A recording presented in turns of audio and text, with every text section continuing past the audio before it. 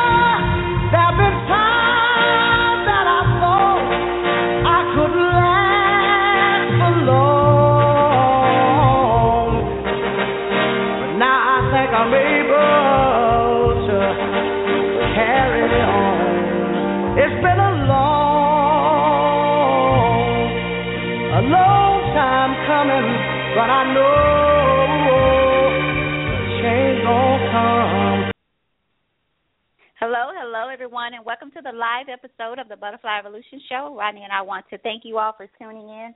Just decided to let that song play a little bit longer after I looked out and saw our longest, I think, listener and most frequent listener of all time, my cousin from Diane. So I looked and saw that her number was on this week and wanted to let it play a little bit longer, and also just kind of got caught up in the change gonna come.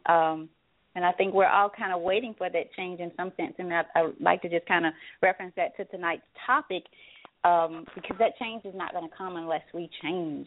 And so I just thought, wow, how awesome.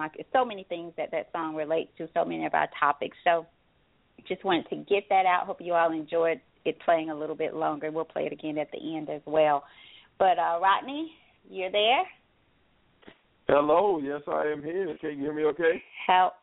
Yeah, can hear you fine. You sound a little bit tired. You're all right there? The boys wore you out? I think the games are over. No, I'm good. We actually on spring break this week, so I'm okay. I just really been resting and relaxing today, so I'm good. Well, this is your first day of spring break, right? Yeah, this is the first day of spring break. So our last day was last Friday. We don't go back until the 29th, so hopefully I can get some much-needed rest so I can finish out the rest of the school year. Okay. Well, it will be over soon. I can't believe how quick this year has gone by. The kids will be out for summer again.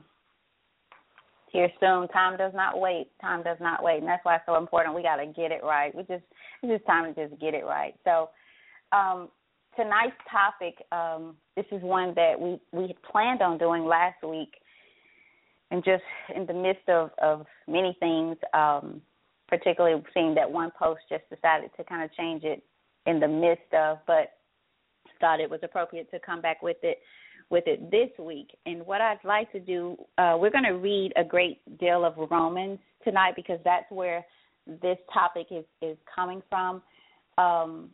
So rather than reading the episode info, because that'll just save some time if we just kind of move through Romans. But Romans is probably, I hate to say the favorite, but one of my favorite chapters of the Bible, in the Bible. So this particular Romans 1 has just always stood out to me, particularly, or more so these later years, these most recent years, start to really just get so much from it.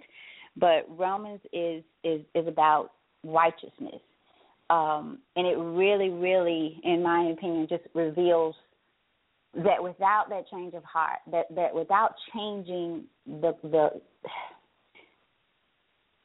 content of your heart, I think, and the word tells us to guard our heart because out of it flows the issues of life. And I don't feel we do that enough. We live this superficial life with superficial people in it, and we allow things and people to not only grow on our heart, we invite them on our heart, and then we allow what they do, who they are, to kind of grow there without communicating about it, without, I guess, standing up for what you want out of life and your purpose. But in order to do that, we have to know who we are, and we have to choose a side. We have to pick what side of the fence that we're going to be on, because if you don't, I think you can easily fall into the trap of the reprobate mind. And so the topic tonight is the reprobate mind, and again, coming from Romans chapter 1. And so what we'll do is start, before I start writing, anything about Romans that you'd like to share before I get to reading and get into the meat of it?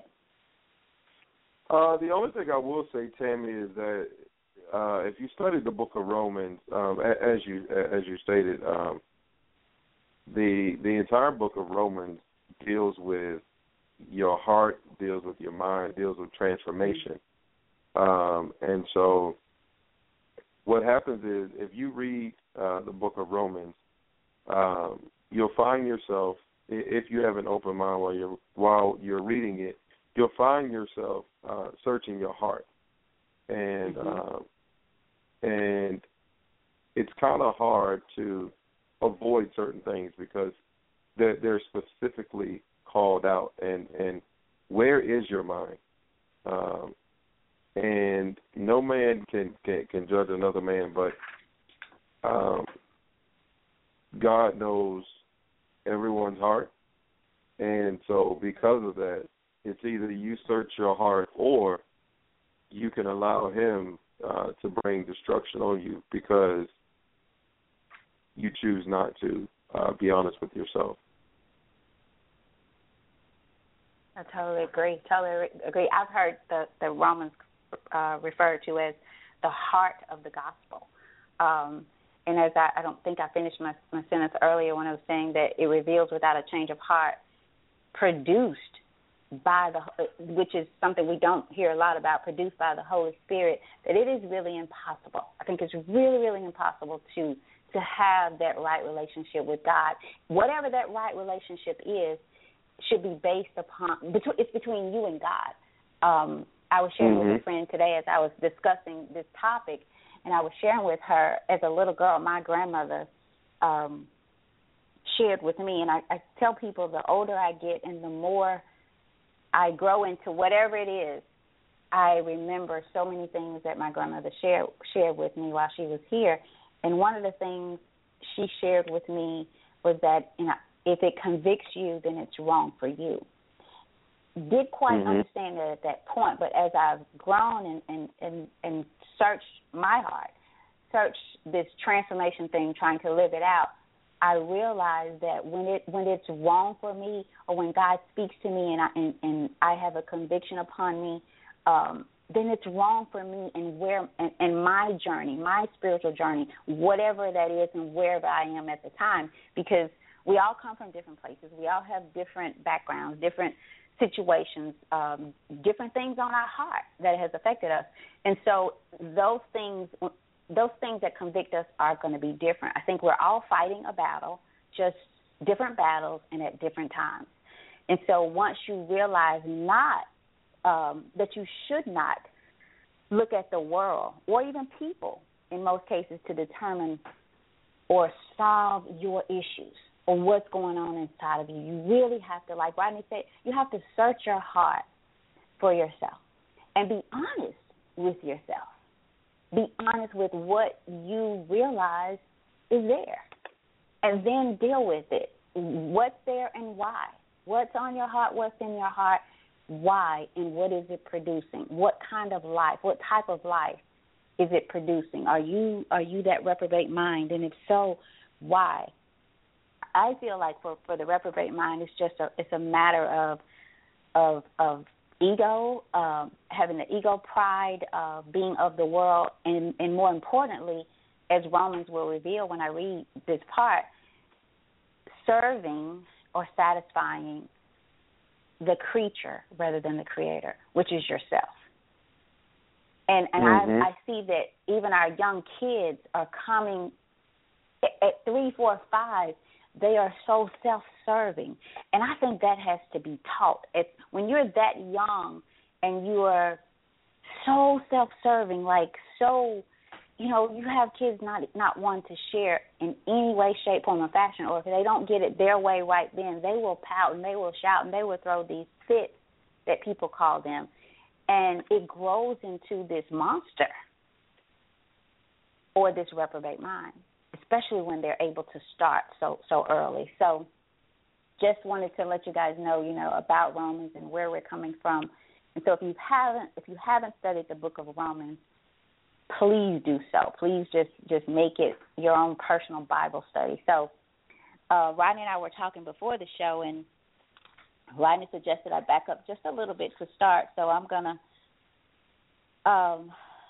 just be obedient because that's okay with me. I thought I was going to be reading too much if I started too far up, but I'm glad he mentioned it because Romans, we could really read all of Romans and just say, okay, show over. But I really want you guys to think about what is the Holy Spirit, because, again, I mentioned a little bit earlier that without a change of heart produced by the Holy Spirit, it is impossible to have that right relationship with God. So what is the Holy Spirit? And answer that for yourself. And what is a right relationship with God? What does that look like to you? Have you ever seen it? Would you know what it looks like if you did see it? Is it a part of your life? And if not, why? How do we get there? So we'll start with, Rodney, you want to read any parts of this? Are you okay with me reading it? No, I'm go reading ahead. Okay. I'm reading from, you guys, my Bible is called the Spiritual Warfare Bible, or one of them, and it's the New King James Version. So yours may be a little bit different if you go back and study, but I'm going to start at verse 18. And the title for, in my Bible, it has the little titles there, and hopefully yours does as well, but it's God's Wrath on Unrighteousness. And as I mentioned, the key word or the meat of Romans, in my opinion, is basically righteousness. This word righteousness is mentioned, I think, over 60 times in this particular chapter or the book. I'm sorry. So I'll start at 18. For the wrath of God is revealed from heaven against all ungodliness and unrighteousness of men who suppress the truth in unrighteousness, because what may be known of God is manifest in them, for God has shown it to them. For since the creation of the world, God, his invisible attributes, are clearly seen, being understood by the things that are made, even his internal power and Godhead, so that they are without excuse. And so what that's basically saying, and I'll stop there for just a minute before going on to 21, is that God has shown himself. so that we all will know and be without excuse. And however way you want to see that, whether it's through creation, whether it's through your own life, we talked about God moments, God has made himself visible to us through his invisible attributes. He's made it so clear, being understood by the things that are made, even his eternal power and Godhead, so that we would be without excuse. Because although they knew God, they did not glorify him as God, nor were thankful. Uh-huh. I was just going to say. Rodney, can you hear me? Okay. Yeah, can you hear me? Yes, uh-huh. Okay. I didn't mean to cut you off. Go ahead. Okay. So that at 21, I'll start over there. Because although they knew God, they did not glorify him as God, nor were thankful, but became futile in their thoughts, and their foolish hearts were darkened. Professing to be wise, they became fools, and changed the glory of the incorruptible God into an image made like corruptible man, and birds, and four-footed animals, and creeping things. 24. Therefore, God also gave them up to uncleanliness in the lust of their hearts, to dishonor their bodies among themselves, who exchanged the truth of God for the lie, and worshipped and served the creature rather than the Creator, who is blessed forever. 26. For this reason, God gave them up to where it says here, their vile passions. For even their women exchanged their natural use for what is against nature.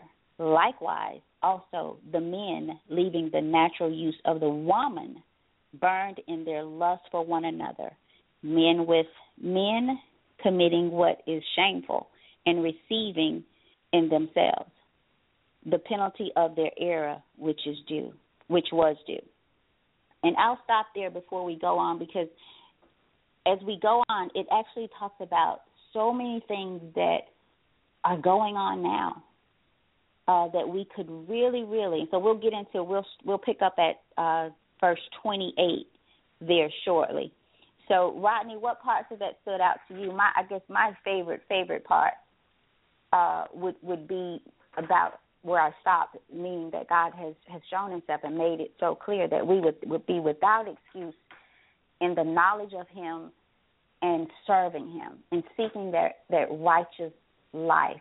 And it reminds me of the verse, seek ye first the kingdom of God and his righteousness.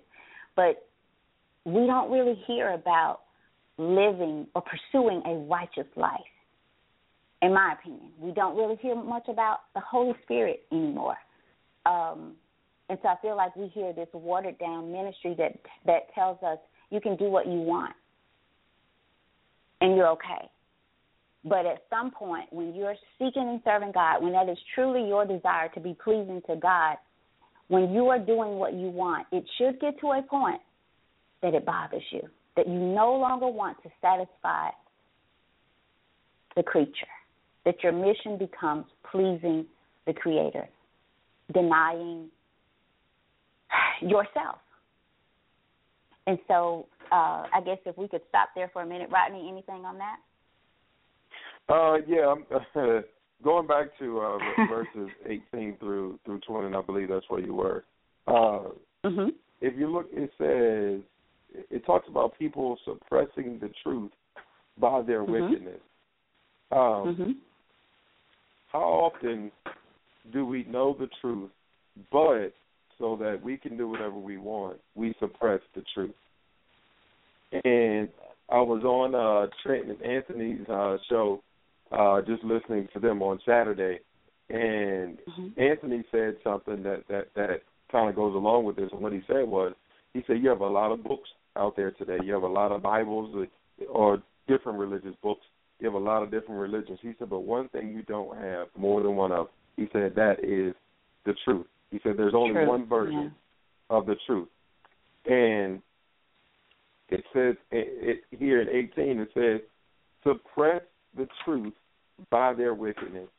So, in other words, we're going to get as far away from the truth as we possibly can. We're going to push the truth so far down, and whether we do it knowingly or unknowingly, it says by their wickedness. So by people's wickedness, and this is a matter of the heart, what's in people's heart just pushes the truth further and further down.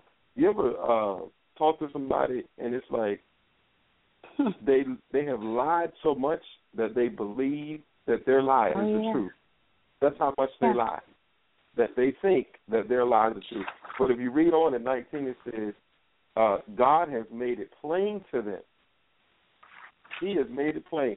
So it's almost like you can't look at a sheet of paper and not see that it's a sheet of paper. That's how plain God has made it. And it says that he has made his invisible qualities, his eternal power, his divine nature, have been clearly seen. And it says so that people are without excuse. There are no excuses. There are none. No matter what you can come up with, no matter what justification people have for the things that they do, and the biggest one is, well, nobody's perfect. The scripture says people are without excuse. So you can't say, well, nobody's perfect, because you are without excuse. There is and that's not what we're saying. That's there. That's not what we're saying. That's not what we're saying. We do things knowingly and intentionally, and instead of just saying, hey, here's who I am, here's how I am, nobody's perfect. Yeah, but come on, you know what you did.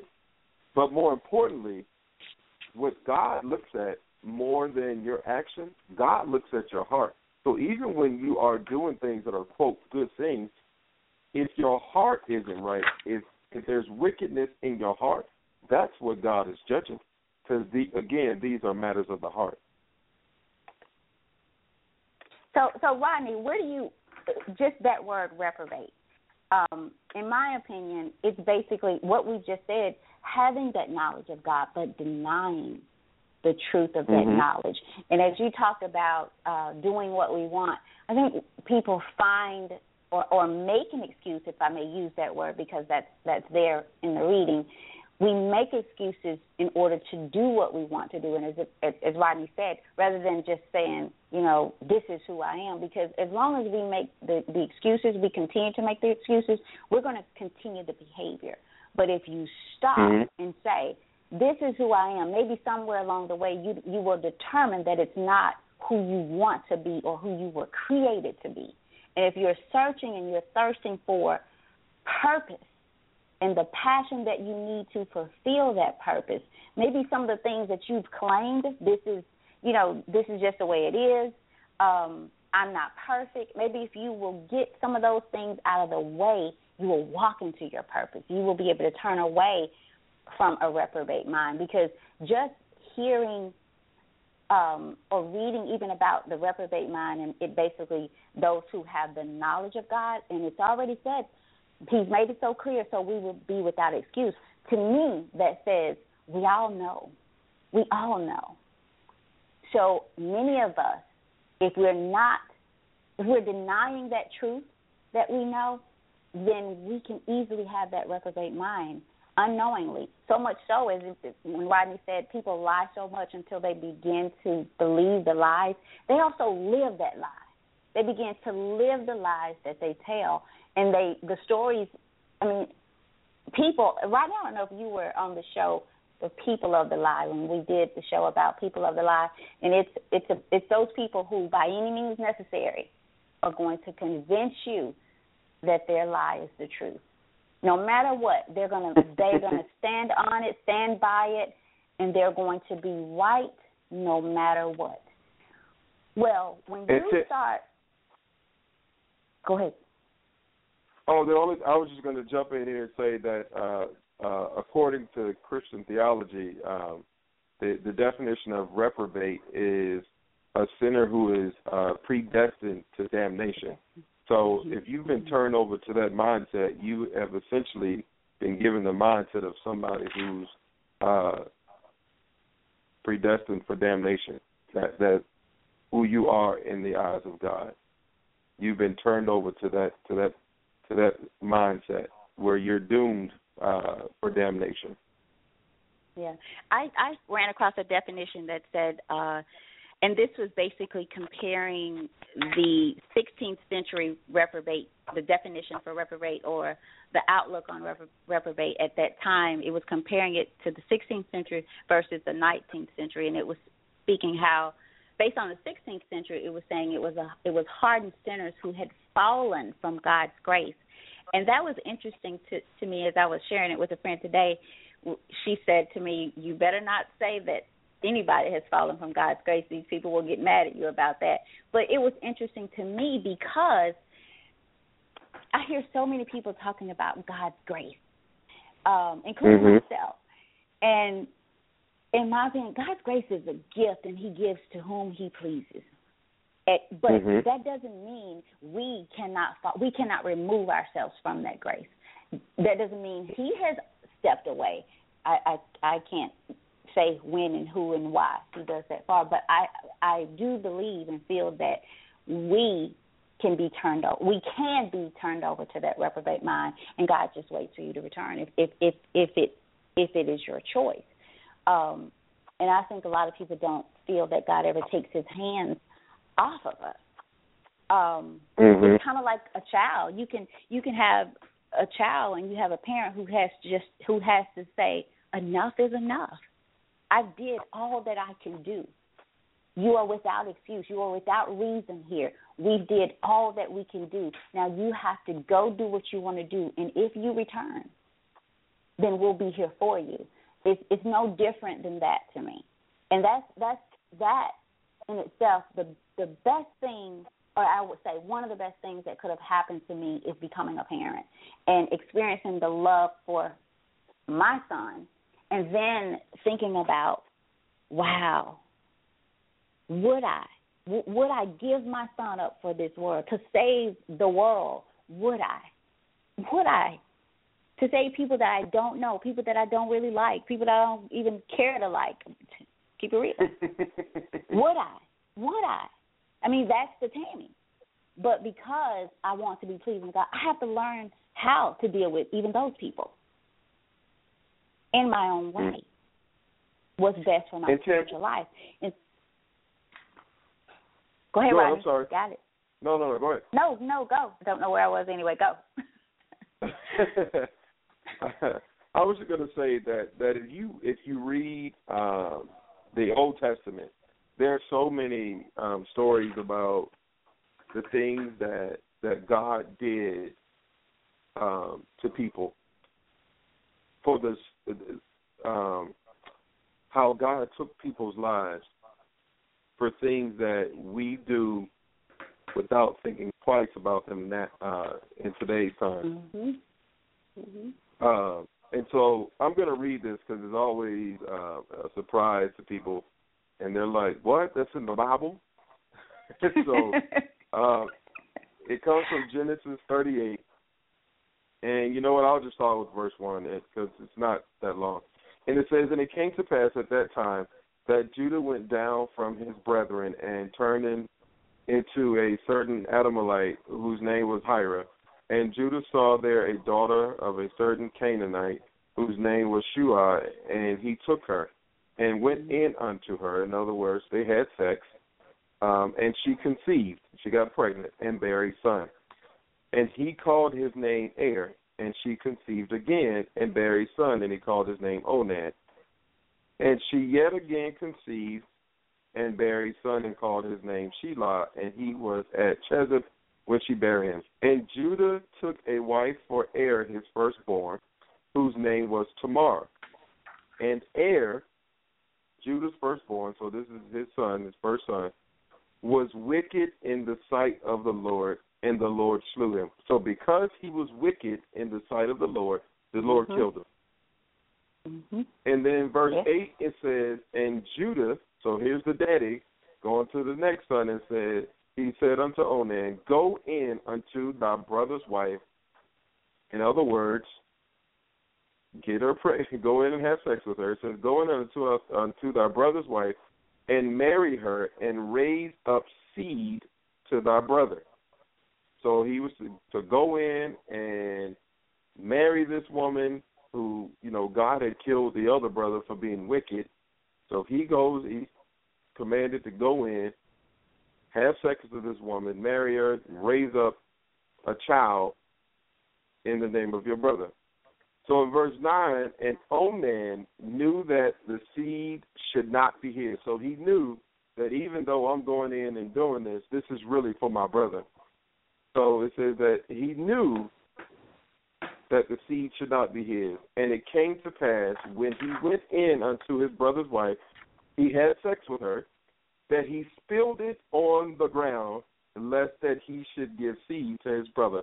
So we ain't really got to dig into deep to what he spilled on the ground. But in other words, he went in and had sex with her, and right before he was about to put seed into his brother's wife, he pulled out. And the thing, verse 10, it says, and the thing which he did displeased the Lord, wherefore he slew him also. So something that people don't think twice about today, pulling out, God killed the man for doing this. Yeah. Why? I don't think it was because he did it, but it was where his heart was. Because it says that his brother lost his life because he was wicked. And again, these are matters of the heart. And what we don't understand is that the Bible says that he has mercy on whoever he chooses. So if he hasn't turned you over to a reprobate mind, you ought to be thankful. Because he could have, he can, and you don't know if he will.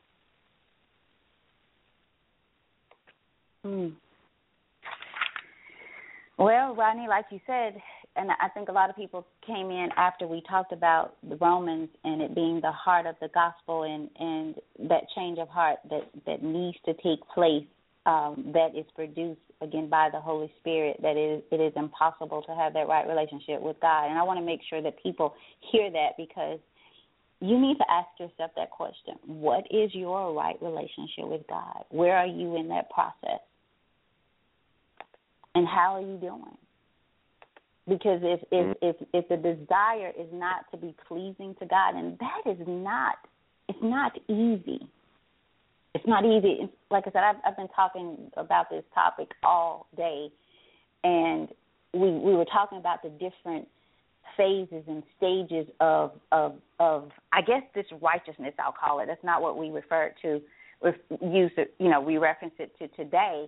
But if you just for the sake of the show tonight, just the different stages of righteousness. And Brandon told me a few weeks ago that, Mom, you should be thankful, because it's been a challenge. It seems like this it's really getting harder. Like the stages are getting harder. And he said you're at a phase. You're at the end of one of your stages, and it always gets tough at the end. It always seems to get really, really difficult, and then you'll have this breeze, for for a little while. You'll have like, oh, I'm doing great here. But that's a great way to look at it. But thank God, Rodney, like you said, if you have not been turned over, then let that be fuel to you that your heart is in a right place. It's in a right place. Doesn't mean that you don't have work to do, because we all do, and I don't think we'll ever be done until it's over. Like, as long as if you get up today, there's something to work on. There's something about you that you need to give up and change. Die daily. Die daily. I remember the verse, and I don't know exactly where this is, pick up your cross and follow me. Whatever your cross is, are you just willing to pick it up and say, I'm picking it up and I'm following you? Or are you picking it up and doing what you want to do and being okay with that? consistently being okay.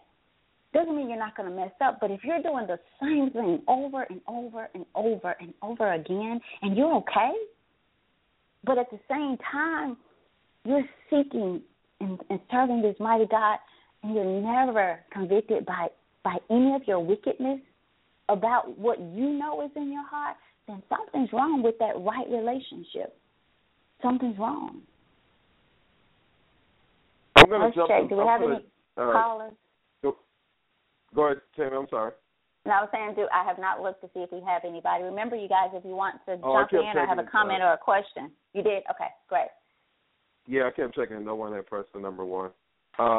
Thanks, Rodney. In verse 21, it says, although they knew God, they neither glorified him as God nor gave thanks to him. So it doesn't sound like he's talking about people who have yet to learn of him. So, you know, you think about kids, you know, and that's always a debate, you know, what is the right age. But in 21 it says, although they knew God. So he's talking about people who knows him, people who've seen him, his glory. It says they neither glorified him as God nor gave thanks to him. So they pretty much ignored him. But their thinking became futile, and futile just means pointless. So they had all of these empty thoughts, and their foolish hearts were darkened. And even though they claimed to be wise, they became fools and exchanged the glory of the immortal God for images made to look like a mortal human being. So this is just a continuation of there is no excuse. So here you have people who know God, know he exists, seeing him perform miracles, and yet they still act like he does not exist. To the point where it says now that their thoughts don't even mean anything, and their hearts are just dark. And then in verse 23, it talks about how they gave up the glory of God for some images of people and animals. How many people, Tammy, are sitting in churches today that are worshiping the leaders, worshiping the pastors, worshiping the first lady, worshiping the bishop, but not worshiping God? How many people are doing that? How many people are falling all over the pastor, but yet they have no relationship with God? Heart just is empty. But yet, again, it says claiming to be wise, so they really think they have it together. And the whole time, the scripture says they became fools. Go ahead, you know what, Rodney? I think the best thing that someone can do, when you said that they have it together, is just acknowledge that you don't. I'll tell you, I don't. I don't have it all together. I don't. But I tell you who does. The Creator. Mm-hmm. That's who does. And without him, I've said this on this show, without my desire to seek him and be pleasing to him, I wouldn't trust myself. Mm-hmm. Period. So why should I trust anybody that does not have that desire? If I say without that, I wouldn't trust myself, then why? And I think we get so caught up in being so, I guess, putting out this perception of everything's great on the outside. And we deal with, like you say, you have people that are just, I guess, so adamant about these pastors just being, we talked about, I believe, might have been last week's show, how you have wives, and probably men too, but you'll have a wife that treats her pastor better than her husband. But we're so caught up in being this nice person, and what you just read, we see what happened. But yet we are so adamant about looking white rather than being white, because when you're white, you don't have to worry about how you look. It is what it is. But we are playing this game with ourselves and with the Creator, We have a caller, and Rodney, when we come back, if you want to, maybe you could start at 28, because that's where it gets into the consequences. And as you read that, Rodney, I want the people to really, really listen and go back and read this, starting at 20. Read all of it if you can, but certainly start maybe at 26. Let's just say 18, where we started tonight. And when you get to 28, it starts to break it down. And when you hear these things, and if you think about what is happening today among people, especially when it talks about creating inventors of evil, like creating new things that make you go, what? They did what? What happened? That's happening every day.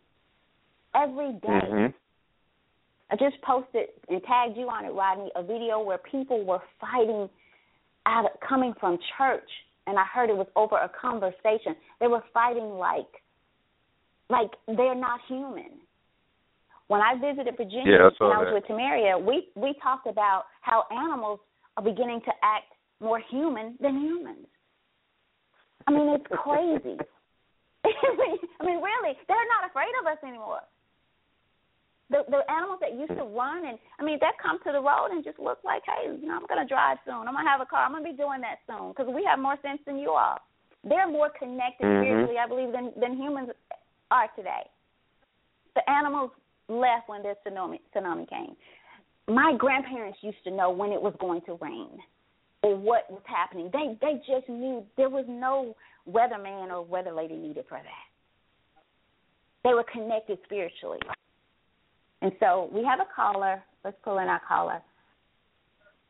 Caller from 843, and I don't think we advise how we will pull you in, but we will identify the call by providing the area code that you're calling from and the last four digits of the number that you're calling from. So we're pulling in 843, the last four digits, 3000. You're on the air with us.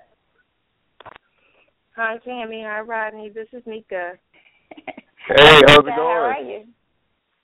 Fine. I love your topic tonight. Thank you. Thank you. Wow, it makes you think. I'll tell you that. I was listening to the scripture reading, and it made me think about my own mess and how, if anybody says they have it together, it's not a truth, or the name is Jesus. I mean, it's just one or the other. And it's funny that you're talking about the reprobate mind, because I could remember even in my darkest days, I would read that and hope that a person got turned over into a reprobate mind. That's how dark I was, that I was using scripture as a way to lash out punishment on people, to make somebody feel as bad as I felt at the time. And it's just such a serious thing, and it's scary. It's so scary that the world is scary, and to think that people are walking around and doing hurtful things to other people and just basically acting insane and not showing any accountability, and yet on Sunday say they love the Lord. And this has become like a phenomenon for people in the world. I mean, this is just what they do. Not everyone, but it is just highly, in the media, you see it all the time. You see, people saying they love the Lord, and then the first person that they put on blast is a pastor, that's been out there in the world and, he has a flock following him or her, and then they're out there wilding out. It's just, it makes you wonder, okay, who are the righteous and who are the ones that have been turned over to their sin? And I don't believe that anyone is righteous in their own. They're righteous through Christ. And as I sat and listened to these scriptures and how, God was, in the Old Testament, God was, he was not playing. He was a strict parent. There was no leniency. It was my way or nothing. I mean, there was no in between. There was no. I don't even think grace even existed back in the Old Testament. I really don't believe that. And if it did exist, it was given to a few chosen folks. And I mean, God was just cold. I mean, there's no other way to put it. You know, you didn't play with him. You didn't test him because he meant what he said, and he said what he meant, point blank. However, now we have gotten to a place, and only because of Jesus, that we do have righteousness. That is the only reason why. Now people are abusing it. So they're abusing the grace, they're abusing the mercy, and they're abusing the righteousness of Christ. Because none of us can be whole without Christ. None of us can be seen righteous without Christ. And people are playing on that. I mean, you know, I know that I'm not righteous within my own strength, but I know I'm righteous through the blood. But it's not my blood because I was paid for at a price. I was bought. So in knowing that, now I can boldly go to the throne and talk to God. I can go to the mercy seat. I can talk to my Father. I can go to him without being smited, you know, like they were in the Old Testament, without being turned into a pillar of salt, you know. But again, that's because of Jesus. And the world is just, some people are believing, and just like Rodney said, people are now worshiping the pastors, the leaders of the church. And then the sad thing about it is some of the leaders of the church are okay with that. They're okay with being put in that place. But they need to know that they're going to be held accountable too, and at a higher standard, because they were called to lead God's people. But not lead God's people unto them, but lead God's people unto God. And it's just amazing to sit and watch people. But as you sit and you think and you read your word, you know, and we're accountable. You know, people say, you know, I was listening to you, Tammy, when you were saying how people see God a different way. Some may see him through, you know, nature, you know, just different ways where they seek God. And people fail to understand. Every time you open the word of God, you're looking God in his face. Every time you open the word, it's alive. You are looking God in his face, eye to eye. He is talking to you directly. There is no middleman. It's you and God, and you're sitting by yourself. So, you know, people take for granted God, and they need to understand that, yes, a lot of us, if not all of us, are living just on grace. We are living just on grace. That's all we have is grace. Because if we did any of the things, I know me, I wouldn't have survived in the Old Testament. I don't even know if I'd have made out my 10 years in the Old Testament. I know I would. There is no way. There is no way. But then again, that Holy Spirit, you know, and Christ. And I remember Tammy talking about, you know, what does the Holy Spirit mean? To me, the Holy Spirit is that part of Christ. We couldn't get the Holy Spirit when he was here because he was among us. But once he left, he didn't leave us alone. He left us a part of him. And then we got to remember, too, Christ said that we would do greater things than him. So that means he expects for us to keep going on and keep spreading his word. But I believe, though, for every piece of foolishness and garbage that we see, people acting crazy, fighting out in the world, there's revival going on in other places in the world. You know, these starving countries, there's revival happening over there. Africa, you know, all these places, there is revival going on. But see, then you have the media where it's being controlled, therefore it's only showing the dark side and having people in hysteria, panicking, and just losing it. But Jesus is not losing any momentum at all. And we all know how the story ends. And there's certain things that we have to go through, but the word clearly tells us every knee shall bow, every tongue will confess that Jesus is Lord. And that's just the way it's going to be. Now, you can make your days here on earth hell, because we can do that. Or we can live it the best that we can and continue to grow. Not saying that we are without fault, that we're, you know, perfect people. No. I mean, you know, I know through my day-to-day, I said, Lord, I got to repent because I shouldn't have said that out my face. just out of my flesh rising up, but the growth is acknowledging that I know I need to do it and that I do it, because it was a time that I didn't care. So I believe the more you study, the more you spend time with God, and that you learn God, the Father, God, the Son, and God, the Holy Spirit, and what role each of them play to you, I think then you can become stronger. So I believe our righteousness lies in Christ. But in the Old Testament, there's no way. I wouldn't have seen 20 nothing. I wouldn't have seen any of it. And I believe that everybody, even those who don't even acknowledge Christ, have no idea the covering that they have. They have no idea. There's people walking around and just being covered by grace and mercy, don't even care. But because the Savior that we have cares even the more, he's going to cover them anyway, but for such a time, because God still has a rest. And people would be forgetting that. And I remember, Tammy, you were talking about, either Tammy or Rodney, you were talking about how the word is almost watered down. And people are being sung to hell. They're being whispered in their ears straight to hell. They're being told these little sweet stories, these little cute things, nothing to edify the spirit, because they want to keep people in their buildings. Well, the church is not the building. The church is the people. And if you have all these people walking around with rotten spirits, you're not doing your job. What is the church? Exactly. So, hey, Nika, this is Tammy. I have a question for you. Yes, I have a question. I actually bought your book up today to the young lady that I was speaking to about the show, and I'm going to put it out there, and you for sure give out how to purchase your book. But you guys, if you have not, and if you can, please support and purchase Nika's book. I read this book like in a day, like in a few hours, really. And what had happened, I had misplaced the book, and I had basically thought that Brandon is good about picking up my books and taking them.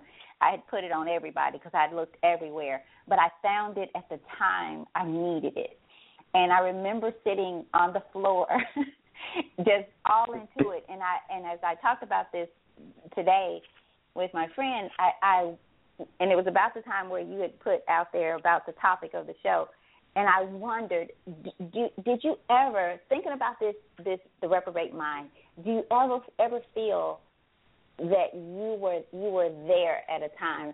I remember one particular part in the book where I thought, oh, she got it this time. This, and I believe it was, I don't want to give away the book, but I believe it was right after you had come out of I think this was the shelter where you had gone back home, and I think it had went to one that you kind of liked, that suited you or fitted you in a sense. And I thought, oh, she has it. She got it this time. But you kind of went back to that place. So thinking back, do you feel that there was ever a time, and the name of the book is He Saw Me, correct? Is it SAW? Yes. Was there ever a time looking back that you felt you had that reprobate mind? I believe back then, in the earlier days, I did not, because I didn't have a clear understanding of who God was at that time. I really didn't know God. I knew I got baptized. I really didn't even know why I got baptized. I really didn't. I did it because everybody else did, to tell the truth. I had no idea. I knew a God exists, but I didn't know nothing about God. I really didn't know.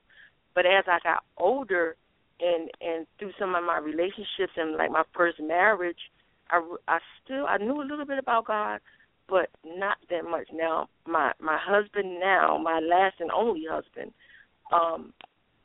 the relationship that I had with him, I believe that I was dangerously close.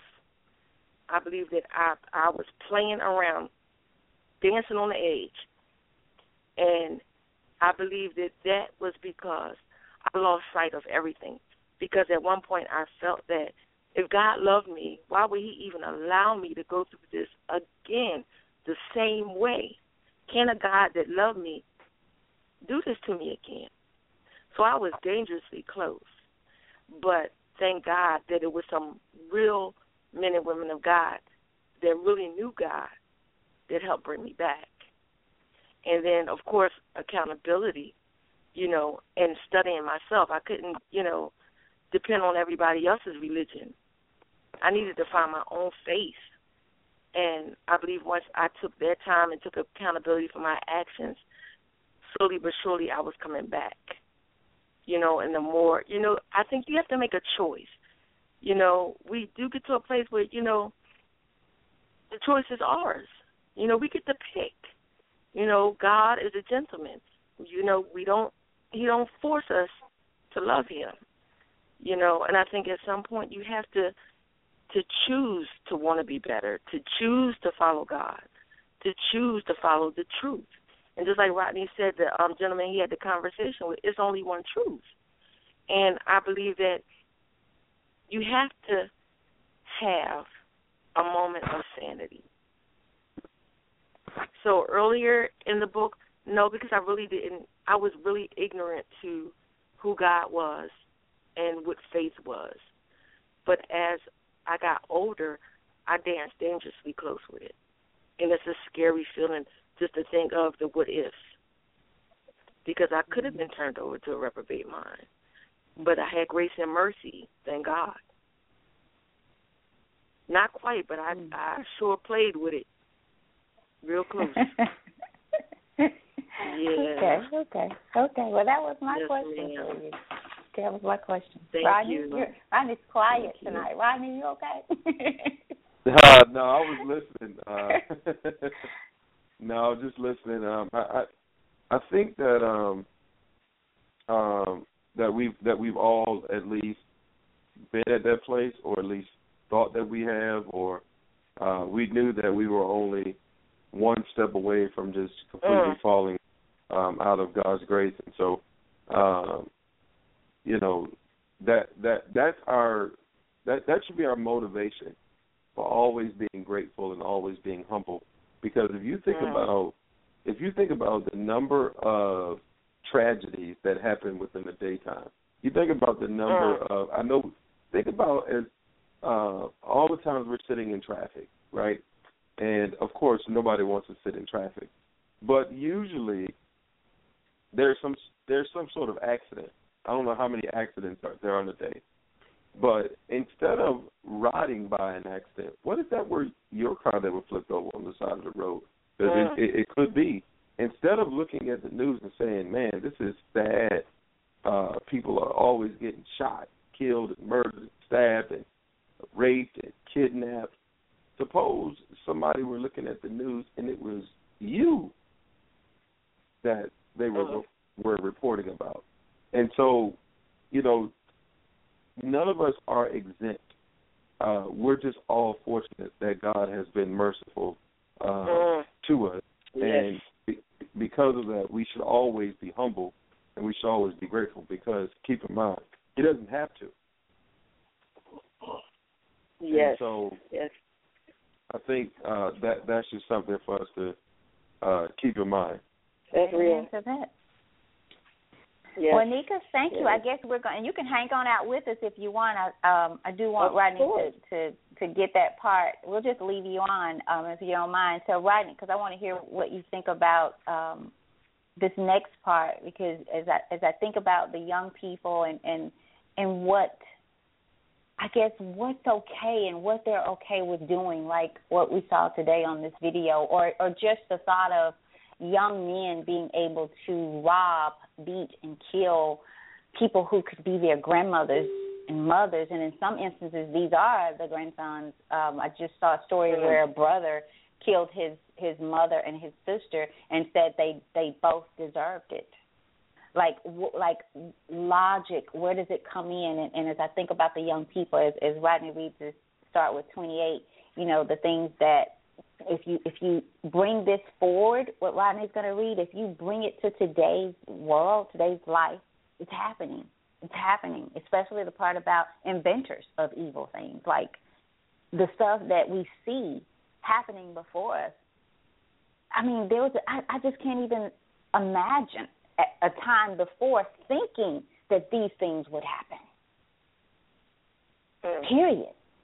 So, Rodney, you got it. I'm ready to hear this one. Before we do that, Tammy, we do have a caller, so I'm going to bring in the caller first. Okay. From area code 330, last four digits are 4094. Caller, you are on the air. Buddy, this is Henry. How's everybody doing? Good, Henry. How are you doing? Hello. I'm doing great. I'd like to chime in my little opinion on this about the reprobate mind. When we read in Romans chapter 1, if you read how Paul is writing here, he talks about these people in the past tense. These people did these things. Not that they would do these things or could do these things. He's talking about a reference point. He's referring to people who did things before and how God had did this to them and how they had done that and how they did have God in their knowledge and they became reprobate. God gave them over to a reprobate. And so it's not a warning about what God would do to you. He's using something that had already happened as an example of what you can learn from so that it doesn't happen to you, so that you don't follow in that same. So who would these people be? Obviously, I think these people probably would be the people who lived in Noah's day, because those people had given themselves over to every sin imaginable, and the thought of their heart was evil continually. And God had destroyed the whole creation except for Noah and his family. And we can see today, these kids that's running the streets, shooting each other, running up on old folks, punching them out. I don't think these people have been given over to a reprobate mind, because it says in the book of Romans here that we're reading, these people at one time had knew God. But these people on the streets today, these kids, in my opinion, have never ever really had a true experience with God. They've had plenty of experiences with religious people who have failed them, religious people. My dad, for example, he said he wouldn't go to church. He said because the same people you going to church with and giving your money to on Sunday is the same people he said he was out gambling with on the weekend. He said he knew a lot of the preachers that was out there. They put a bad taste in his mouth about the church. And, we have to recognize that the apostles and the early church, those guys had a mandate. They preached the good news of the kingdom. We today don't really preach the kingdom. We preach salvation. Salvation just gets you into the kingdom. But they actually preached another dimension that you can live. God is bringing in a new way of life for you. This is one of the reasons that kids will run to gangs. Because, see, the gang will give you a job. The gang will say, hey, run this over here, and we'll give you some money. You run to the church, they tell you, give me your money. So this is not, the people on the street are a counterfeit of what the church is supposed to be. The people on the street, the system, the world, will give you stuff and make you dependent on them. And then when you go to church, a lot of times, all they want to do is just pray for you. See, and you don't really have anything of substance to offer me when that dude is whipping my head. And I've been in prostitution since 12 years old, and that's all I know. And this pimp is beating me half to death. And you come to the church, they might try to whisk you away, but a lot of times people don't want you coming up in their house. They don't want that pimp knocking on their door. People over there, we're not really, if you got a gang after you, the last place you want to go is a church. Because if that gang run up in there, they're going, I don't know. I guess every church is different. But I don't think that the men in the church are qualified and equipped for that type of activity. That if a gang run up in there and say, we taking him out of here, or we taking that girl out of here, or all y'all can die. I don't think that the men of God in the church, or the people who profess to be men of God, have enough of the righteous presence in their words to be able to speak, because we're here in the place of the Messiah. We're here in the words place. We're supposed to be speaking both the judgments of God as well as the blessings of God. and people strive. We kind of shy away from the judgments of God part. We say, well, God handles that. David prayed for the judgments on his enemies all the time. The Messiah proclaimed that Israel was going to be judged. The apostles went out and they said Jerusalem was going to be destroyed. If you don't believe the Messiah is the lasting sacrifice, you will perish. They, turn or burn. They literally spoke those things. Nobody could take their life until their ministry was completely done. And within 40 years, they had a testimony that they had turned the world upside down by the power of their words. But we speak in so much foolishness, and our words have got so much light and dark and salt water and fresh in it and foolishness that our words don't have no power. And there's no conviction, and God can't back it because he only backs up pure word. So while we're preaching all this stuff that's causing people to become self-centered, give and God will give you in the 100-fold time. We try to make it sound like the only way God can bless you, you got to take the method of giving and receiving. God, what about the fact that God can just bless you just because you ask? Who says that? He said, ask and I'll give it unto you. He didn't say ask me according to your credit score. He said ask me according to how much you gave to me. Those are other principles. Yeah, there's a giving and receiving principle. And I'm not trying to be long-winded, but I'll say this. Why do we teach giving and receiving in the way that we teach it? The Messiah had already told us that he was speaking in parables. Because the pastor wants to receive. You know the answer to that. Because the pastor wants to receive. No. It has nothing to do with God in most cases. I just had to jump in there. We know why they preach it, because not all, but most of them want to receive. And what happens when they give not of a pure heart, but because pastor said so, and don't reap the fruit in the way that the pastor has said that they would or should, because it's not about what, like you said, it's not about what you give. If you're giving from a heart of a mess, then what's going to come from that? What's going to come? What should we expect from that? I'm not even talking about that aspect. I'm talking about the aspect if I come over your house and I sow potatoes in your backyard, where is the harvest of the potatoes going to come? In your backyard. Why do we teach that if I come and sow potatoes in your backyard, that the harvest is going to come in my backyard? Well, in my case, it would, because you'd be open to get the potatoes out of my backyard, but it doesn't work that way with everybody, especially with and not. I don't want to get on the church here, the church part of it, because that's a whole nother topic. But however, we first got to get our mindset of church being this building and looking at how the church is ran.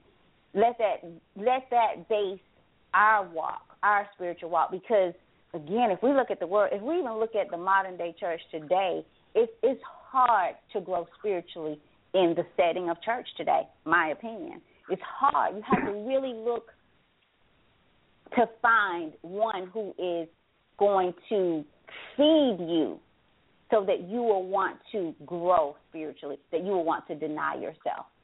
They're doing that, in my opinion, because if they preach to you in a manner that you have to change, guess what? So do they.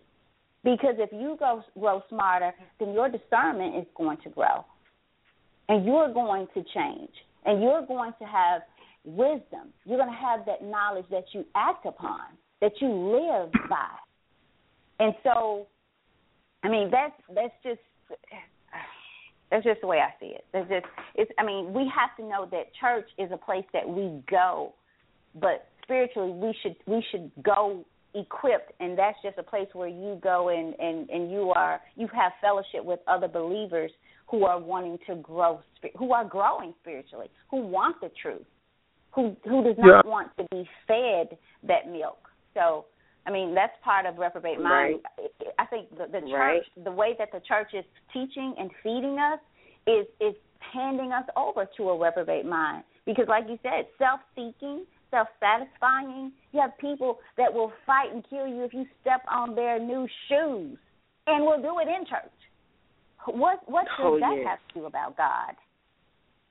If you look at me wrong, don't want you to sit in a spot that they may be in, that they may have sat the last few weeks. Nothing about God. So, I mean, there's so much we bring into the teaching of it. But I know we have another caller. Let's see here. Right, Rodney? I got your message. Yep, yes. You do. I'm going to go. Thank you so much, Henry, for calling in and pressing one.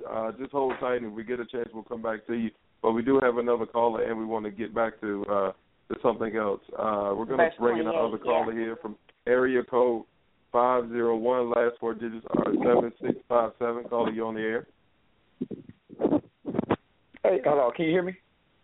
Yes, we can. Hey, how you doing, Rodney? What's up, Tim? How you doing? Hey, good, man. How are you? I'm doing good. I was just listening to the conversation, and I was listening to the part about when the lady was speaking about truth. But truth is only a fable that's agreed upon two common people that is looking for the same thing. Because what's truth to one person, not truth to another person. Let's say, for instance, religion.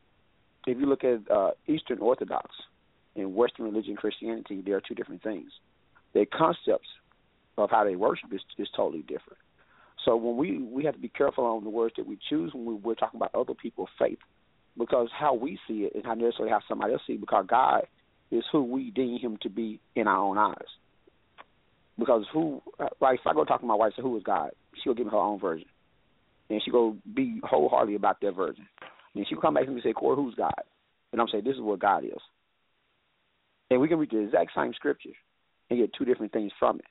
Because God is like that. God is not to be put into a box to where we can say this is where he must be. But the other part of it is I want to say that if we're looking for a solution, the solution has already been given. We just fail to realize it. If you read 1 Corinthians 10, verse 13, it says, no temptation has overtaken you that is not common to man. God is faithful. He will not let you be tempted beyond your ability. But the temptation, he will also provide a way of escape that you may be able to endure it. Within that right there itself, there's a way of escape. But the problem is, my thing would be, are we actually looking for a way of escape? Do we want to go through the course of finding that escape? Or are we so selfish that we like where we're at, we're content in the pity that we dwell in right now? So that would be my thing. I think he gave us a way. He told us in 1 Corinthians 10, I'm going to give you a way. But then the problem is, are we actually looking for a way? The other part of it is, I know y'all was talking about the church. I agree with Tammy in some aspects of we have to get out of letting the church be what God is. Church is not God. Church cannot represent God.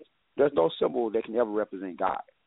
And we have to get out of putting the pastor beyond who he really is, which is a man that brought the word and not God himself. And I think that's what a lot of us do, is that we put the man above God and we leave God out the picture. The church supposed to be, used to be, should have been to where it gives you power.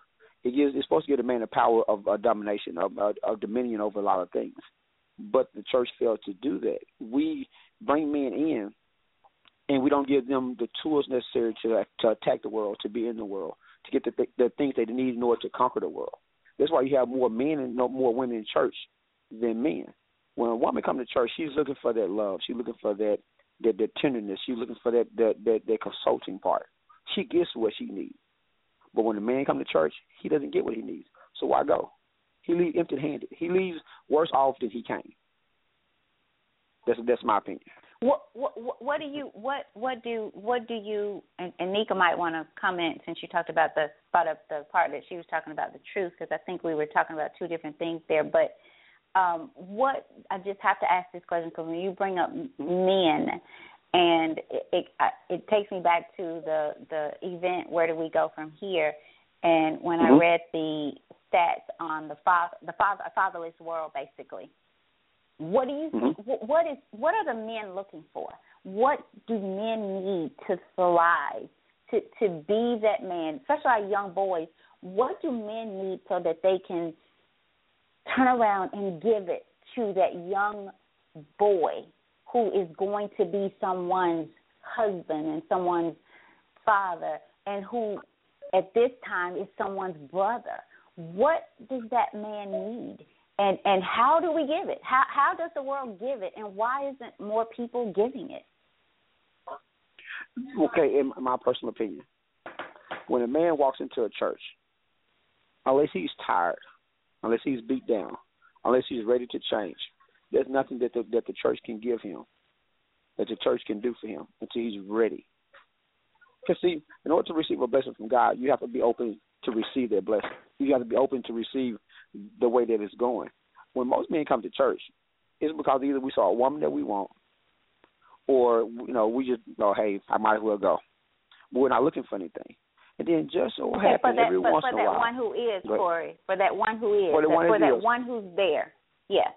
The one that's there that's looking for something. When he walks in the door, he must feel that love, that genuine, cold-hearted, you're not judging me love.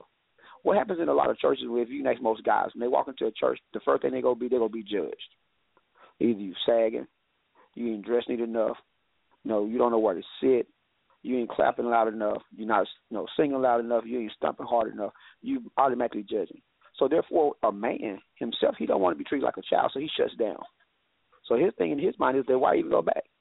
I came looking for something. I came searching for something.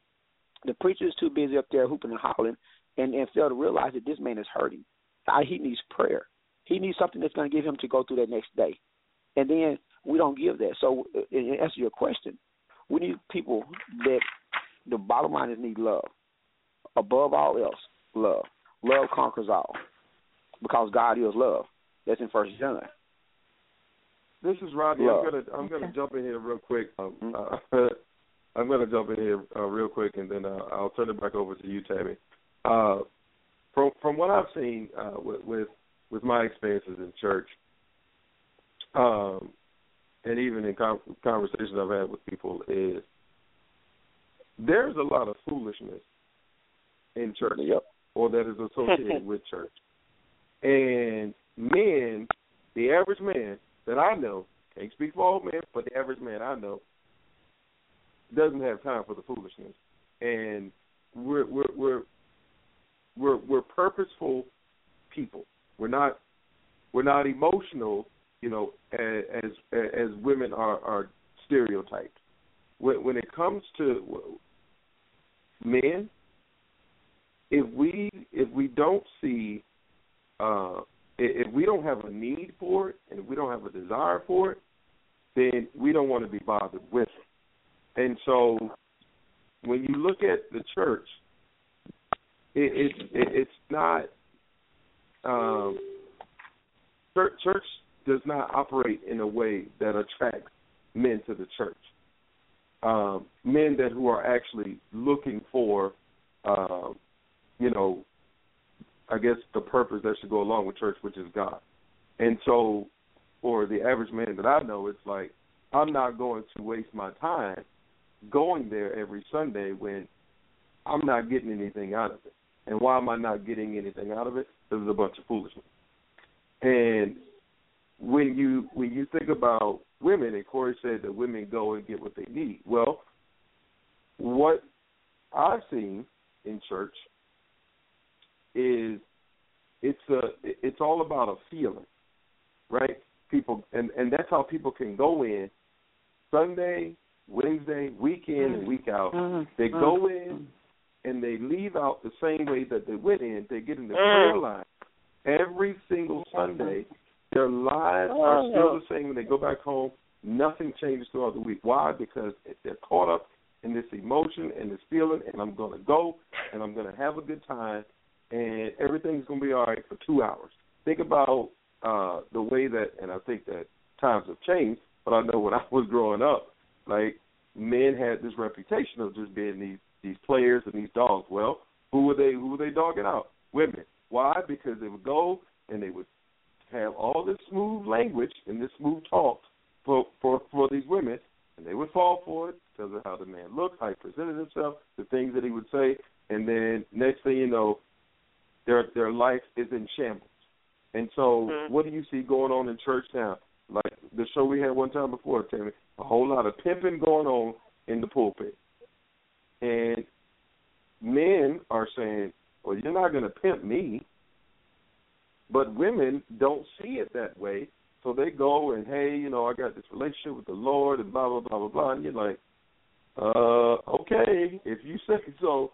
And so I think that is the difference between the two. I think that men and women see the church from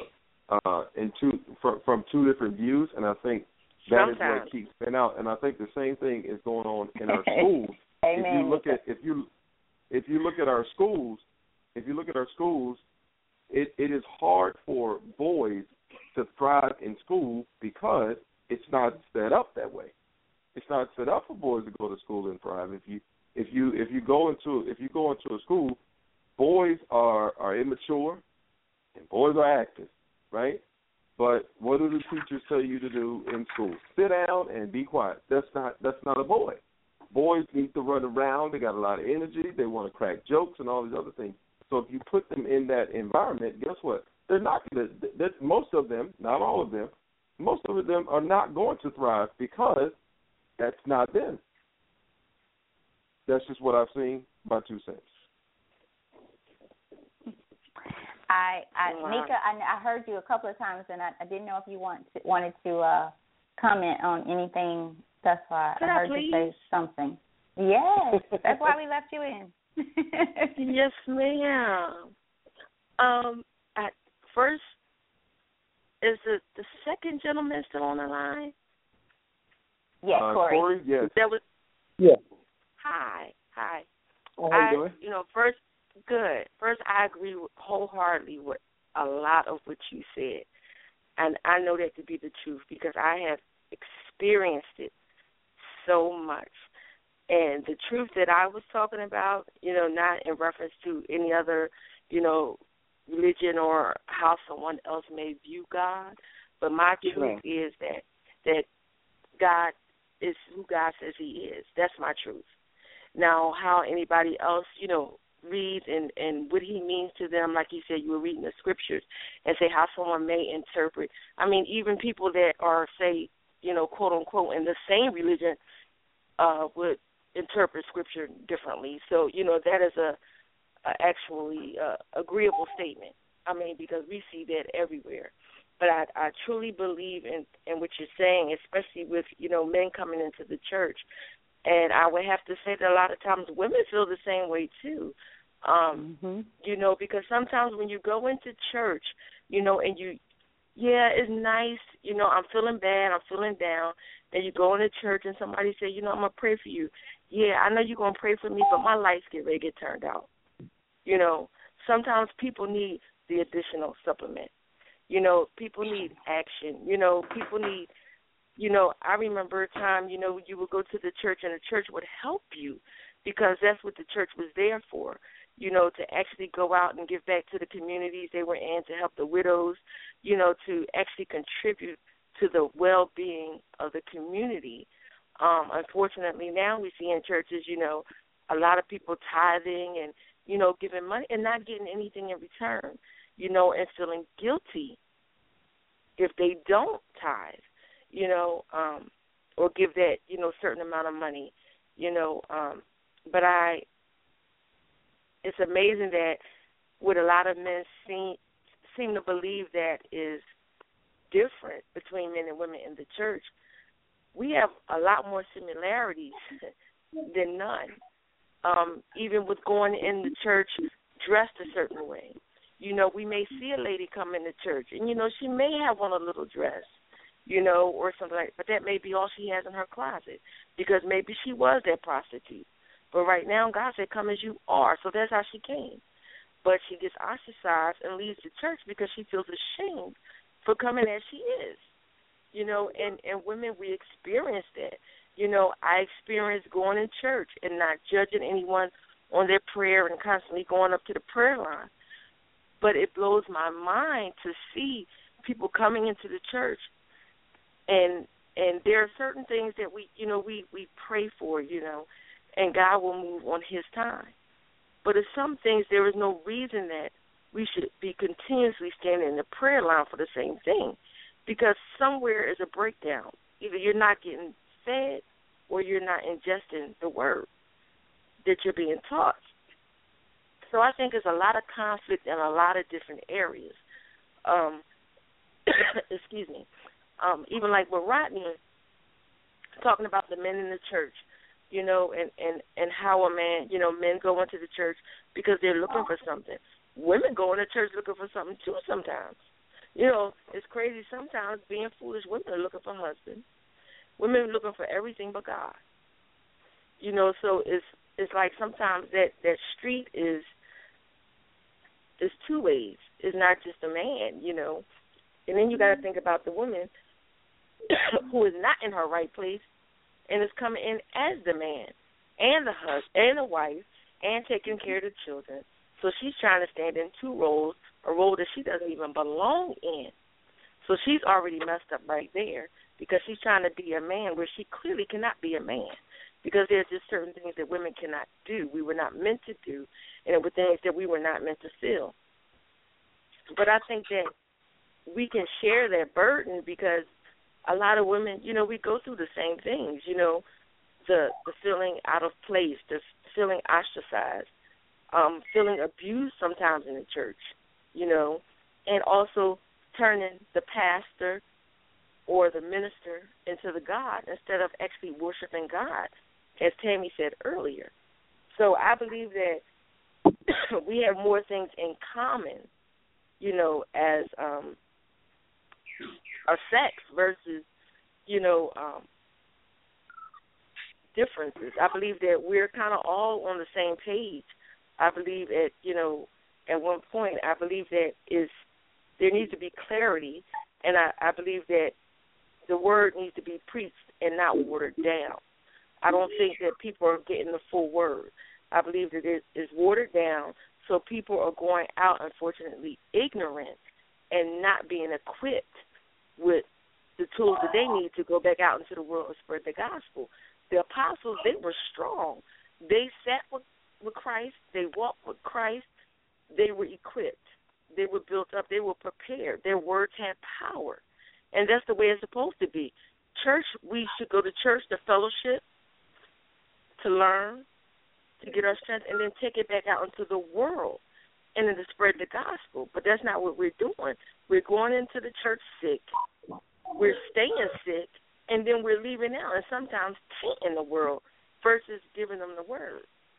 So, you know, I just wanted to say, you know, that was my truth, you know, that God is who God is and that, you know, that we have more in common versus differences.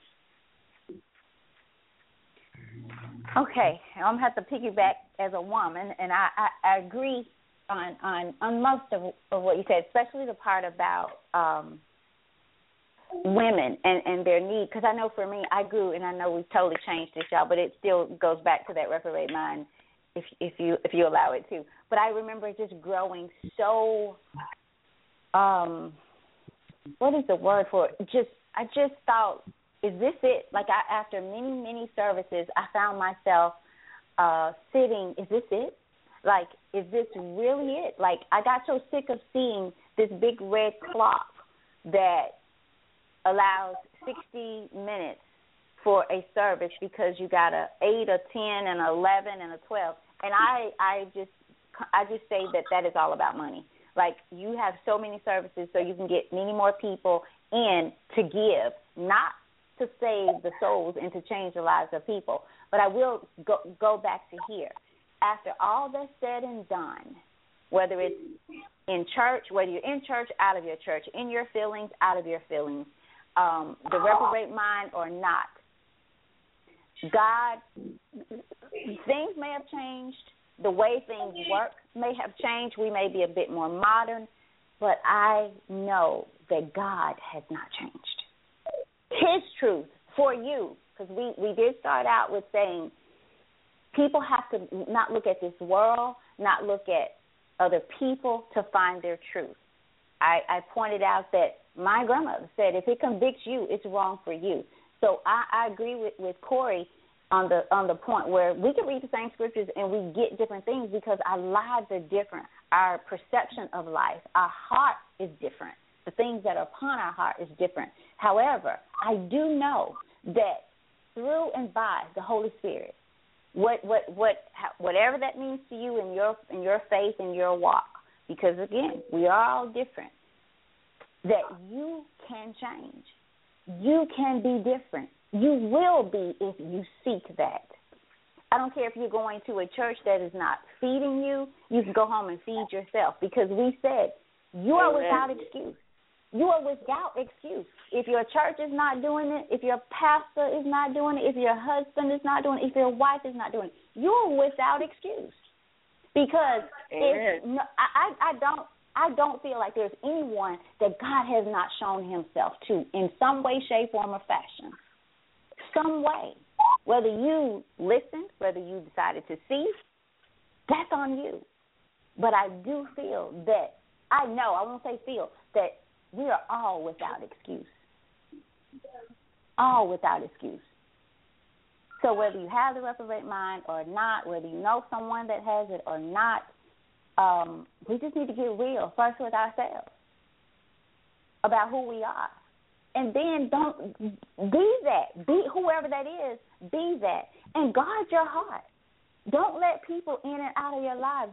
Don't pick from the wrong tree. Don't pick the bad fruit. We are addicted to that. We have become addicted to foolishness and evil. I think everybody should just scroll down their Facebook timeline. Just scroll down your own line and let it tell you who you are. Let it talk to you. Let it tell you what you are connected to and drawn to. I saw a posting today, maybe one day your life will be as great as you appear to make it on Facebook. I thought, wow. But we're so busy wanting to look like. And when we think we look like it, somehow it convinces us to feel like it.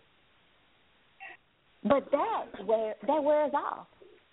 That wears off. Suicide is up. Suicide is up within our teens, within adults. I mean, so is all this working? We have not conformed to the pattern of this world. We are addicted to this world. Yet I find myself ready to just go find me a little house in the middle of nowhere and just slow down. We're missing God. So we didn't. Right now, we have to read the 28th though, because that will, and maybe we'll close it out there, you guys. But we've got to get that part in, because that's just kind of going to bring you up to date with what is going on now, what is happening, and whether we want to face it or not. That people are turned over or not turned over. Things are happening today that should not be happening. Period. They're happening because of lack of parenting, a lack of seeking and serving God, and most of all because we are worshiping the creature ourselves rather than the Creator. Tammy, and when you do that, you're headed for a disaster. I'm going to start with verse 26. Before I do, there's feedback coming from somebody. I'm not quite sure who it is. But I'm going to start with Romans 1:26, and it says, "For this cause," everything that we talked about, says, "For this cause God gave them up unto vile affections. But even their women did change the natural use into that which is against nature, and likewise also the men, leaving the natural use of the woman, burned in their lust one toward another. Men with men, working that which is unseemly, and receiving in themselves that recompense of their error, which was meat." So it says that because these people chose to be wicked, God gave them up. He gave them a reprobate mind, which we read earlier, someone who is headed for damnation. So if you look at today, as Tammy was saying, no, this is, and I do agree with Henry. If you look at the way that this is written, it's past tense. However, it doesn't mean that it doesn't apply today. And if you look at what is happening, one of the biggest things the biggest transformations that we've seen in this country, it is homosexuality. To the point where homosexuality it has become the norm. If you say anything against homosexuality, whether it's, hey, I don't believe in homosexuality, or I don't support it, condone it, whatever the case may be, you are looked at as being an evil person, a hateful person. Why? Because homosexuality has been accepted in our society. Now, this is not the first time that, like, homosexuality didn't just start, right? But think about to the first time that we probably heard about it, which was back in Sodom and Gomorrah times. Even then, what happened? God destroyed Sodom and Gomorrah. But if you look at what is happening today, people have given up, and it says what is natural. Natural. They have gone away from what is natural to what is unnatural. So now, instead of men interested in women and women being interested in men, now men are longing to be with other men, and women are longing to be with other women. And if you keep going in verse 28, it says, and even as they did not like to retain God in their knowledge, and even as they did not like to retain God in their knowledge, God gave them over to a reprobate mind to do those things which are not convenient, being filled with all unrighteousness. So here's the things that God gave them over to: unrighteousness, fornication, wickedness, covetousness, maliciousness, full of envy, murder, debate, deceit, malignity, whisperers, backbiters, haters of God, despiteful, proud, boasters, inventors of evil things, disobedient to parents, without understanding, covenant breakers, without natural affection, implacable,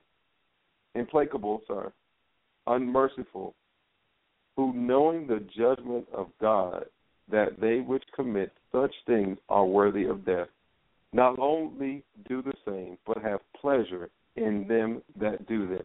So, Tammy, I think that last part is just as important as the rest of it. It says, who knowing the judgment of God, that they which commit such things are worthy of death. They not only do the same, but they have pleasure in them that do them. So even, not only are they doing these things, not only have they been turned over to them, but they think it's okay and they enjoy watching other people do them. They celebrate other people do. It says have pleasure in them that do them. So when you find somebody who is just out of control, somebody who is just sinful, they both are dangerous.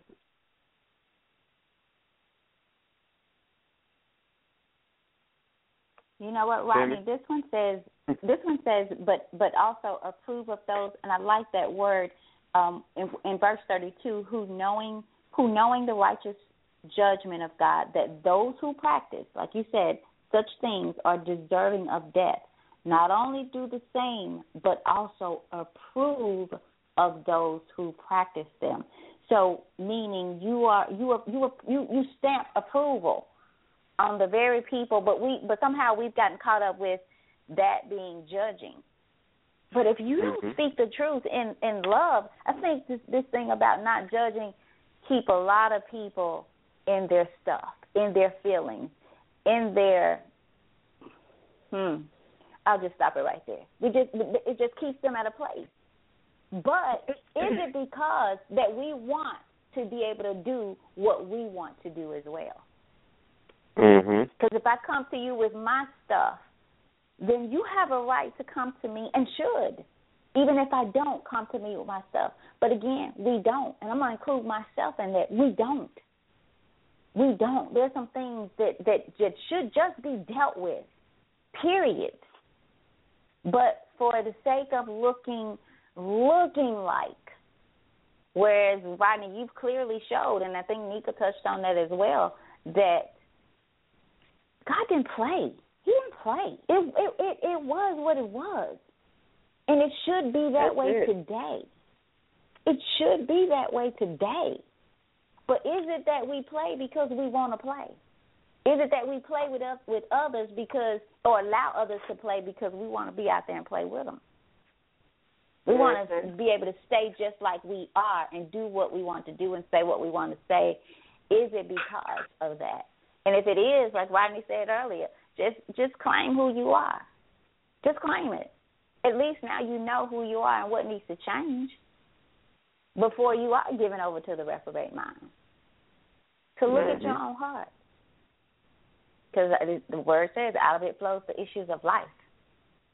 And I just decided that there's so much in me that I got to work through and work out, so I almost don't even have time. I mean, I was telling my cousin today, I'm not forgiving of myself anymore. I'm not willing to let myself stay in my stuff, in my feelings, in my emotions, in my own stuff. Because if I do, that's not serving God. I'm not going to grow.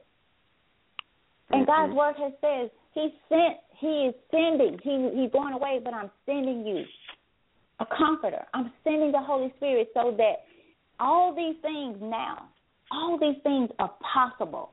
A life of righteousness is possible through Christ.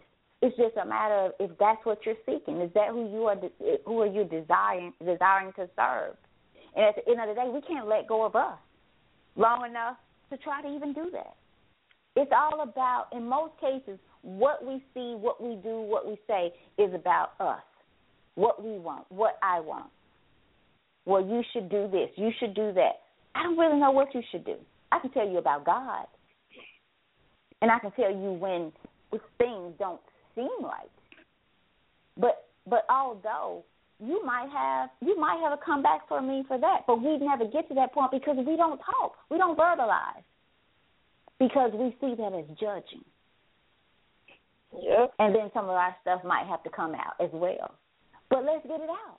Let's get it out. And then we can at least deal with it. That's right. We can at least deal with it. So Rodney and I were going to try to do this again in an hour. We always fail, Rodney. It was probably my fault more tonight. It was your fault. I'll take the blame tonight. But it was on you the other night. I'm thinking about me. I'm thinking about me, right? You were collecting money from the saints. That's all we could. Guess what? I never did. The saints didn't send that money in.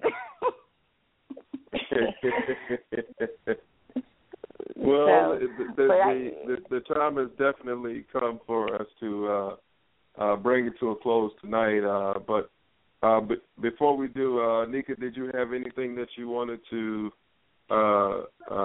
share before we get off the call tonight? I loved this conversation. It was awesome, and it was growth for me as well. I learned some things, so it was really awesome. I appreciate it. All right. Thank you, thank you, thank you. Thank you so much for tuning in and hanging out with us. Thank you. So I don't know. Tammy, I think Corey and Henry are still on, I think, as well. I don't. I just say, people, if you have not studied Romans, let's start there. I mean, it really is the heart of the gospel, because it's about the heart. About it'll like Rodney said, I guess that's the best way to say it. It will move you to search your own heart and determine who you are. And I think a lot of us are really running from finding out who we really are. We think those thoughts that we don't share with people. I know I went through this phase. If people could read my mind, if people knew some of the thoughts that went on in my head, but God knows. But God knows. And so once you get to a place where you just say, you know what, I got some stuff I need to work on. Like Nika said, like you think some things, you might say some things verbally or nonverbal, but they're there. They're there, and you have to deal with them. If you're going to grow, if you're going to do more than Jesus did, you got to deal with some stuff. And it's not easy. It is definitely not easy. But the first thing to do is to deal with your own heart. Deal with it, because out of it flows the issues of life. So some of your issues are coming from things on your heart that you've not dealt with, you're not dealing with, you don't want to deal with, you're looking over, you're faking through. Deal with them. Deal with them. I'll end there, Rodney. Back to you. Corey, are you still there? I'm still here, Rodney. What's up? Corey, you got 30 seconds. Go ahead. Final words. Final words. Love. Above all else, love. No matter who a person is, you can conquer all things through love. If you do that, because there's only one sin that's not forgivable, and that's rejecting the Holy Ghost. Everything else can be worked around. Thank you so much, Corey. Thank you. Henry, are you still there? Yes. Henry, you got 30 seconds. Go ahead. Once upon a time, when we lived in more of a village atmosphere, and we saw that we were under attack, men thought it was an honor to join the army and fight because they knew that they was joining something that was going to be for the cause. We said we were in a battle against night and dark. If the church or people who are spiritual were actually out there engaging the darkness, men would come because they would see they have a place in this earth to serve and function and give their lives for it. Thank you, sir. Tammy, I'm just going to end with this, and this came to my mind as we were having a discussion tonight, and so I'm just going to end with this, and it's going to be Luke, the 16th chapter, verses 19 through 31. And I feel like there's so many lessons that can be learned there, but I'm going to keep this very short. Verse 19, it says, "There was a certain rich man which was clothed in purple and fine linen, and fared sumptuously every day. And there was a certain beggar named Lazarus, which was laid at his gate, full of sores, and desiring to be fed with the crumbs which fell from the rich man's table. Moreover, the dogs came and licked his sores. And it came to pass that the beggar died and was carried by the angels into Abraham's bosom. The rich man also died and was buried, and in hell he lifts up his eyes, being in torment, and seeth Abraham afar off, and Lazarus in his bosom. And he cried and said, Father Abraham, have mercy on me, and send Lazarus, that he may dip the tip of his finger in water and cool my tongue, for I am tormented in this flame. But Abraham said, Son, remember that thou in thy lifetime receivest thy good things, and likewise Lazarus evil things. But now he is comforted, and thou art tormented.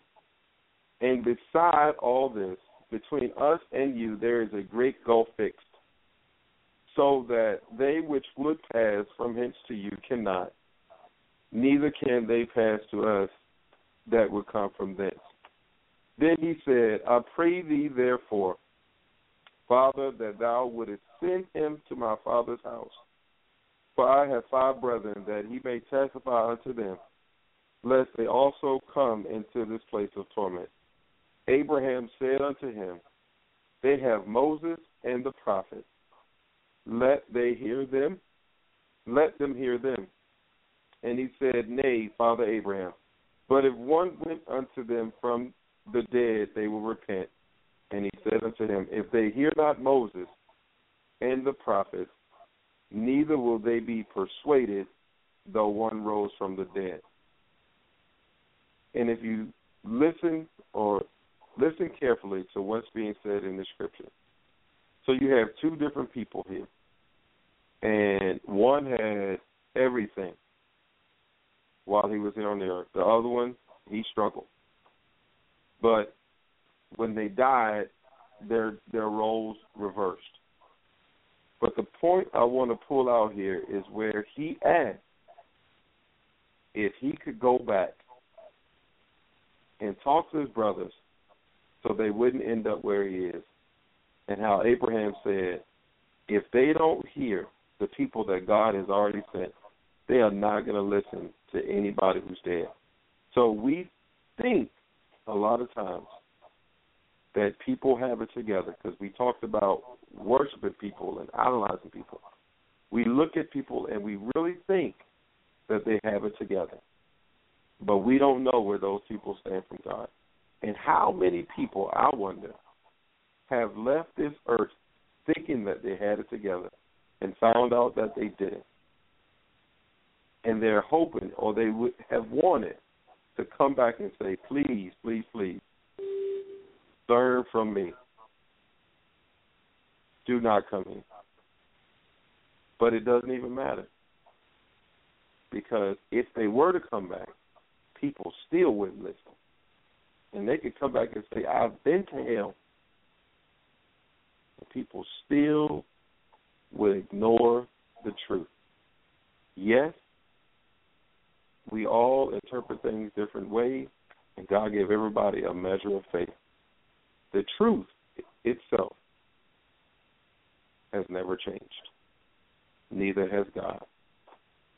Whatever you do, people, as we close the show tonight, make sure that you are living a life that is pleasing to you, that is pleasing to God. Because what you don't want to do is end up in a position where you are living with regrets, and you know that you have fallen out of God's grace. So examine your own heart tonight. Examine where you are. And ask God, and I'm sure He'll show you. Thank you guys for tuning in with us tonight. We'll see you next week, same time, same station. Good night, everybody.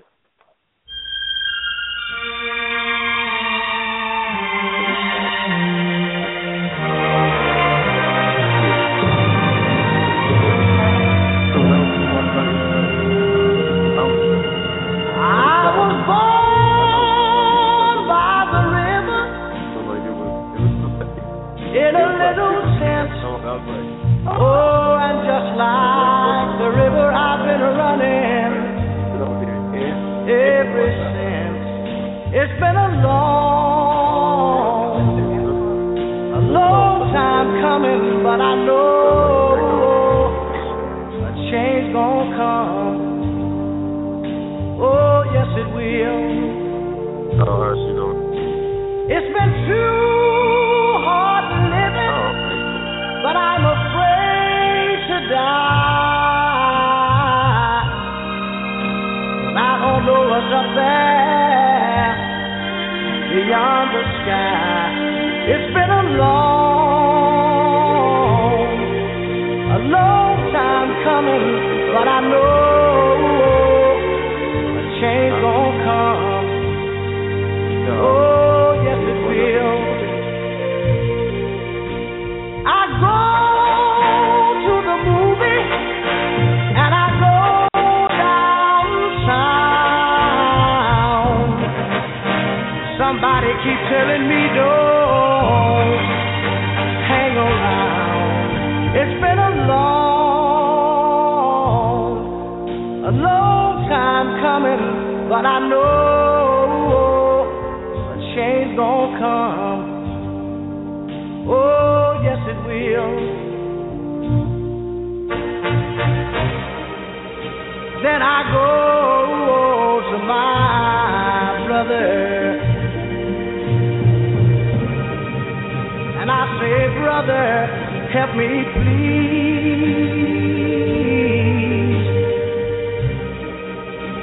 But he winds up knocking me back down on my knees.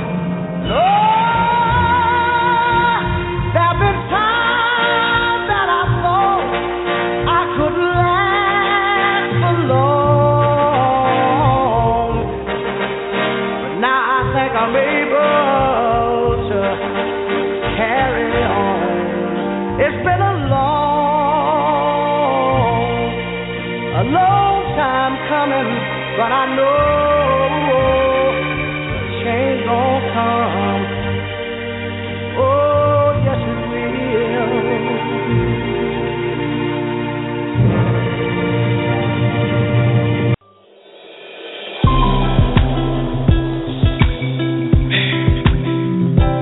Moment I've been waiting on, and my soul is overflowing with anxieties and expectations, full of desire. I just want it so bad, you know, and it just seems so real. It's right there. I just want to reach out and touch it before it all disappears. Sometimes it feels like everything is passing me by. Every now and then it feels alive. My ship has gone and sailed away, but I gotta be strong, gotta hold on. It won't be too long. Now the tide is coming in, I see the waves flowing out there on the ocean. I know my ship is coming in, just past the horizon, and right where the sky ends. Out there on the ocean, know my ship is coming in, so don't leave me hanging. I've been waiting too long for this moment. My ship has finally come. I will travel to the seven seas. I will even go wherever the wind blows me. I'll do anything to find my destiny.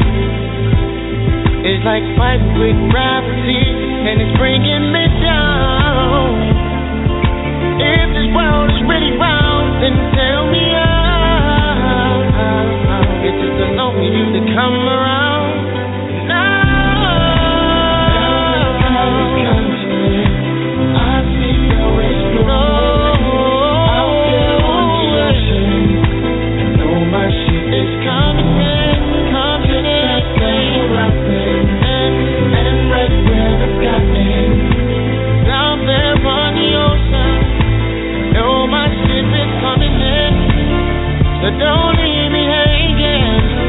I've been waiting too long for this moment.